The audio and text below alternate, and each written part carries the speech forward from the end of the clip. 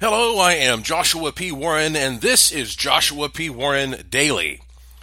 Last night, a number of people sent me this new article from Gizmodo. Headline is Scientists Build Atomic Clocks Accurate Enough to Measure Changes in Space-Time Itself. You know, that piques my interest. This is by Ryan F. Mandelbaum, and I'm just going to read some of this for you. Physicists have created atomic clocks so precise that they can measure deformations in space-time itself, according to new research. We don't all experience time passing equally. Time passes more slowly closer to something massive's gravitational pull, as famously theorized by Albert Einstein. And since gravity is typically interpreted as the way mass warps space itself, that means a precise enough atomic clock could serve as a scientific tool for measuring how objects change the shape of their surrounding space. Quote, "We've reported measurements of two clocks that in principle exceed our ability to account for this effect across the surface of the Earth," end quote. That's from Andrew Ludlow, who is a physicist at the National Institute of Standards and Technology in Boulder, Colorado. Interestingly enough, I mentioned that I have a couple of trips coming up to do some TV shoots, and the one in January is supposed to be in Boulder, Colorado. So who knows? Maybe I'll have to see if I can squeeze in a visit there to the National Institute of Standards and Technology. Anyway, getting back to this article, it says clocks are merely tools that measure how time passes by counting a repeating thing, be it a swinging pendulum or a vibrating atom. Optical lattice clocks, like the ones used in this study, work the same way, but not quite so simply. Scientists first use lasers to set up an atom-trapping field shaped like a row of cups. Thousands of ytterbium atoms populate the cups, and if struck with a laser of exactly the right frequency, the electrons will jump between two energy levels an exact number of times per second. And from here, this article gets into even more really heavy technical detail. I will spare you that because you can, if you're interested, find this article and read it for yourself. I've posted it on my Twitter page. But I do want to give you a little more info from this article. It says here, characterizing the clocks this well meant that the ytterbium clocks could detect how Earth's gravity had slowed time, accurately determining their location in the Earth's gravitational field to within a centimeter. Now, that's a very interesting point, which I'll get back to in a moment. Article continues to say, Ludlow explained that the team hasn't compared the clocks in two separate locations yet. A test like that would reveal the higher altitude clock ticking faster, since the pull of Earth's gravity on an object actually decreases slightly as the object moves higher in altitude. This is just the latest result from efforts around the world to create the best ever atomic clock, but it's a fantastic development, said Andrei Derivanko, a theoretical physicist at the University of Nevada, Reno. Goes on to say, physicists have ideas for how to use them, but especially when it comes to hunting for dark matter, stuff that our eyes and telescopes can't directly see, but which seems to exert some force of gravity throughout the universe.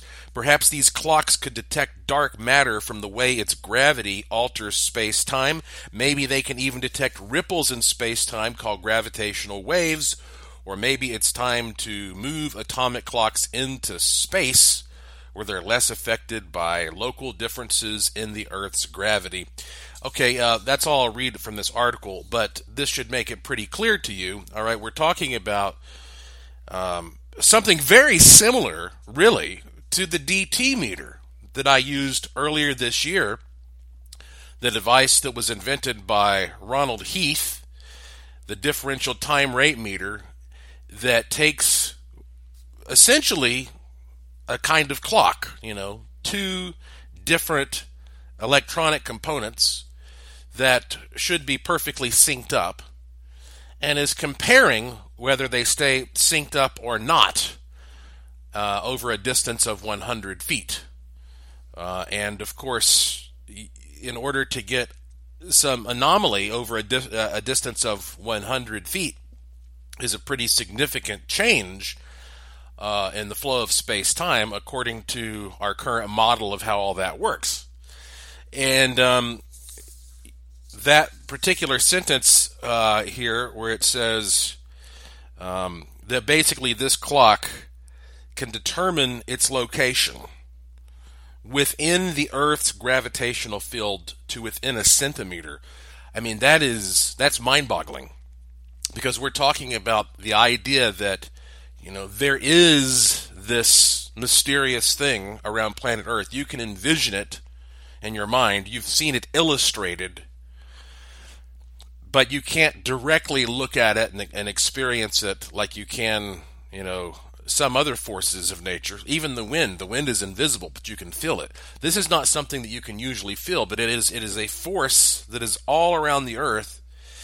And to think that they are now acknowledging that we have a clock that is so sensitive that you can immerse it anywhere within this quote-unquote field, this formation of space-time, and the clock, it will be affected to such an extent you can tell exactly where it is immersed within this gigantic field, right down to a centimeter.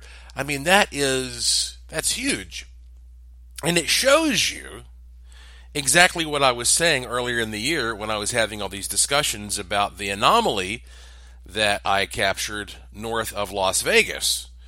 I was saying to folks, well, we have this DT meter, which is essentially, like I say, it's a kind of clock that's similar to this, that is comparing 2 points in time, which they haven't even done yet, apparently, with this particular clock, according to this article.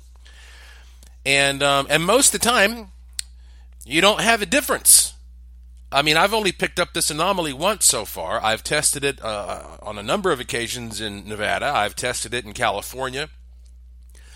Only one time so far have I picked up an anomaly. And, of course, my work is going to continue, and I'm going to be doing many, many more measurements. This year I've had to travel a lot more than I thought I was going to, and so that has impeded my ability to some degree to get out and take as many measurements and samples as I planned.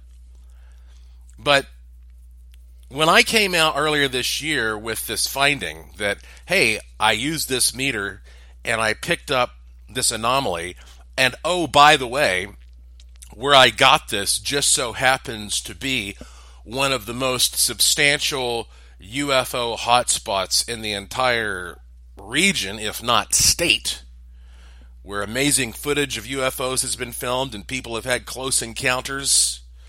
And you can watch the videos that I've put together on this stuff at joshuapwarren.com. But when I came out and I started talking about this, it blew up all over the place, and I got worldwide media coverage, which was wonderful. But there was also this huge wave of criticism that came in directed toward me, saying that this was some kind of an outrageous claim. And of course, my response to that was like, well, actually, it's not that big of a stretch. I mean, it is well known among established physics that we have this thing called space-time, that it is inconsistent, and that it is also inconsistent around planet Earth. I mean, NASA long ago was able to demonstrate that, which is why you can go on Google to this day and type in NASA gravity map, and you'll see these color-coded maps that show you how inconsistent the Earth's gravitational field is. And so gravity affects space-time, so guess what? If you have an inconsistent gravitational field, well, that means you have an inconsistent space-time curvature around your planet. Not to mention the fact that Earth is not just sitting there still in the cosmos. No, it's quite the opposite. Not only is Earth whizzing through space, twirling and whizzing through space, but it's full of liquid that's sloshing around. I'm talking about molten lava, and all this stuff is sloshing and it's changing the densities of what's within the Earth at any given point. And so, I mean, it's a very active, dynamic system. So it should not at all be surprising that if you have some kind of a sensitive tool that can detect time, that occasionally you're going to find a spot where time is warped at a more distinct level than at other places. And so an article like this, I believe, goes a long way toward reinforcing what I was talking about earlier this year regarding the anomaly in North Vegas that I called the Vegas Interstate Time Anomaly, or VISTA. Most people in the media just called it the time anomaly. And so I want to once again go on the record here by telling you that what I have been saying about space-time and how that space-time is so flexible even in places and under circumstances where you wouldn't expect it to be, and how that you can even interact with that on a personal level. Maybe it's something that you experience as deja vu, where you just slip back a second. You're like, oh, what was that? What I've been saying about this from the perspective of a paranormal investigator, a paranormal guy, is going to, I believe, very soon work its way into the normal mainstream physics and the scientific community. And at that point, everybody will forget about, the paranormal guy and the paranormal research, because then it will have transitioned from paranormal into normal. And so this is another example of how that can happen. But again, I believe that what I found here using Ronald Heath's differential time rate meter is connected to this article, what they're doing in Boulder, and what I think will very quickly accelerate in this field and give us a huge eye-opening revelation about the way that space-time wavers and ripples around this planet, and how that not only affects our technology, but also our personal human experiences, including sometimes these experiences that we otherwise describe as paranormal. Strange things, weird things. It affects the brain. The brain is a very sensitive device. It's got tiny, tiny subatomic particles bouncing around inside of it, and you're connected to those things, and those things are affected by space-time anomalies as well. So hopefully you find this all as interesting as I do. But that said, if you don't know exactly what I'm talking about, like I say, go to joshuapwarren.com. Click the link to the Gallery of the Strange, and you can read about the Vegas Interstate Time Anomaly and watch videos I produced. Listen to me talk about this more, and you'll see how this all relates.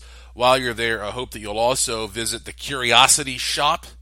If you want something really exotic and really cool to give someone as a gift this season, you really want to impress somebody, instead of just buying something off of eBay or Amazon or going to Walmart, buy something truly unique. I'm running short on all my supplies, but I've still got, and some of them are sold out. But if you go to the Curiosity Shop there at joshuapwarren.com, you'll find some truly unique stuff. And you'll also find a link to this podcast. This podcast is called Joshua P. Warren Daily, because I try to leave one for you every day. It's always short. It's always free. If you click the link to this podcast, you can subscribe through various methods, or just follow me on Twitter at Joshua P. Warren, at Joshua P. Warren, and I will tweet when a new one is available. So that's it for today. Thank you for listening. Thank you for your interest and support. Thank you for staying curious. And I will talk to you again soon.